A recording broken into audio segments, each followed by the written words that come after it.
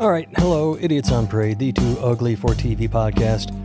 Bonus podcast, just me, Nathan, reading at you.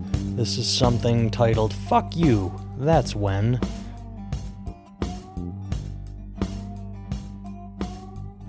If you are a regular listener to this podcast, you know that Jake and I have talked several times in the past few months about my dog, Kitty. He's a mini schnauzer. He got diabetes and has been going through some shit, and this is what's been going on in our life recently involving our dog named Kitty. All right, fuck you, that's when. Here we go.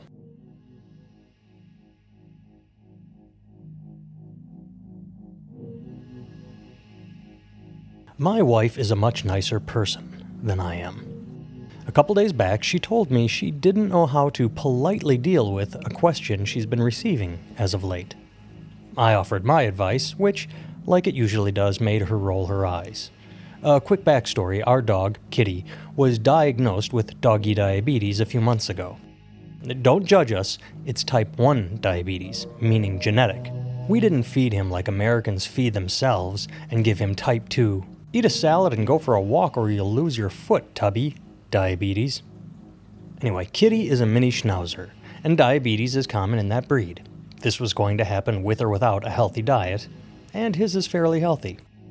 With the disease has come some expenses, as well as extra ailments, like kidney stones.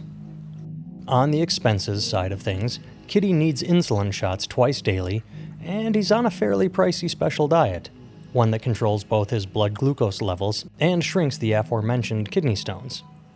As far as extra ailments, the worst thing that's happened is that Kitty went blind a couple weeks ago.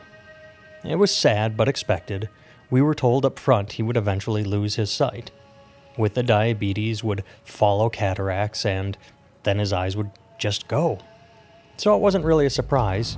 We thought his sight would fade like an aging beauty queen, but over the course of a couple days it flamed out like a rock star.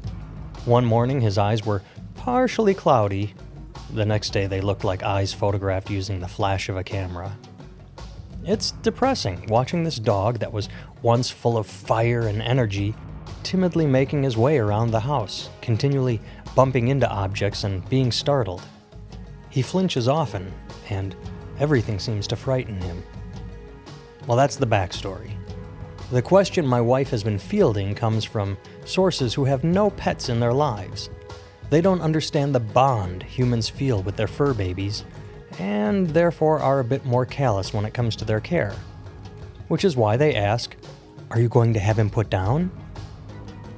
I'm sure they mean it somewhat kindly, or at least that's my hope, but it's still insanely inappropriate, insensitive, and probably several other I words I'm not smart enough to think of. Here's the deal. Kitty is healthy. I mean, not healthy, but he's healthy. He's not 100%, but he's not suffering.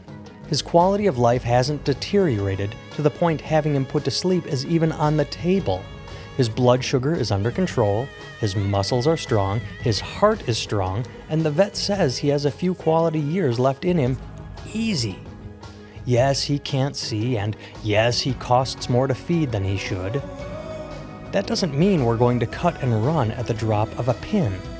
First of all, what kind of people would that make us? Second, what kind of message would that send to our kids? Hey, if something's a problem, get rid of it. That attitude explains why we have hospices full of elderly people who barely get visited at Christmas. Maybe I'm overly sensitive about the question because of our location. My family lives near a college town. Every spring, the animal shelter fills up with four-legged friends abandoned by students that wanted a companion for the academic year. Once they return home for the summer, all the kittens and puppies that were oh so cute in autumn are gone. It's disgusting, and the practice makes me want to hit people with an oar. The idea my family would bail on an animal that has given us love and affection for 9 years just because he's slightly more burdensome than we'd like? No, not gonna happen. I will fully admit that I'm a bit of an asshole here, but when my mother suggested we board Kitty and not bring him the next time we came to her house, my response was, if you don't want to have your grandkids visit, this is how you do it. Our dog is a member of the family. We aren't complete douchebags about him.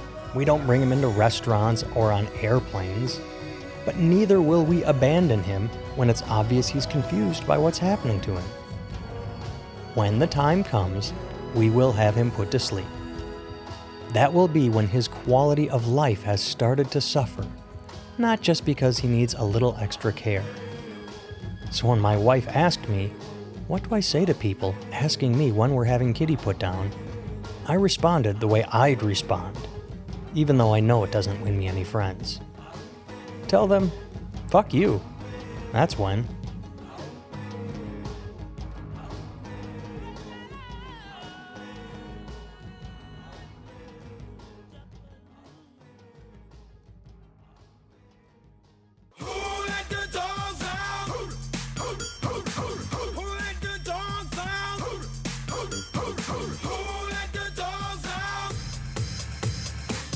The party was nice, the party was pumping. Hey, yeah. And everybody having a ball.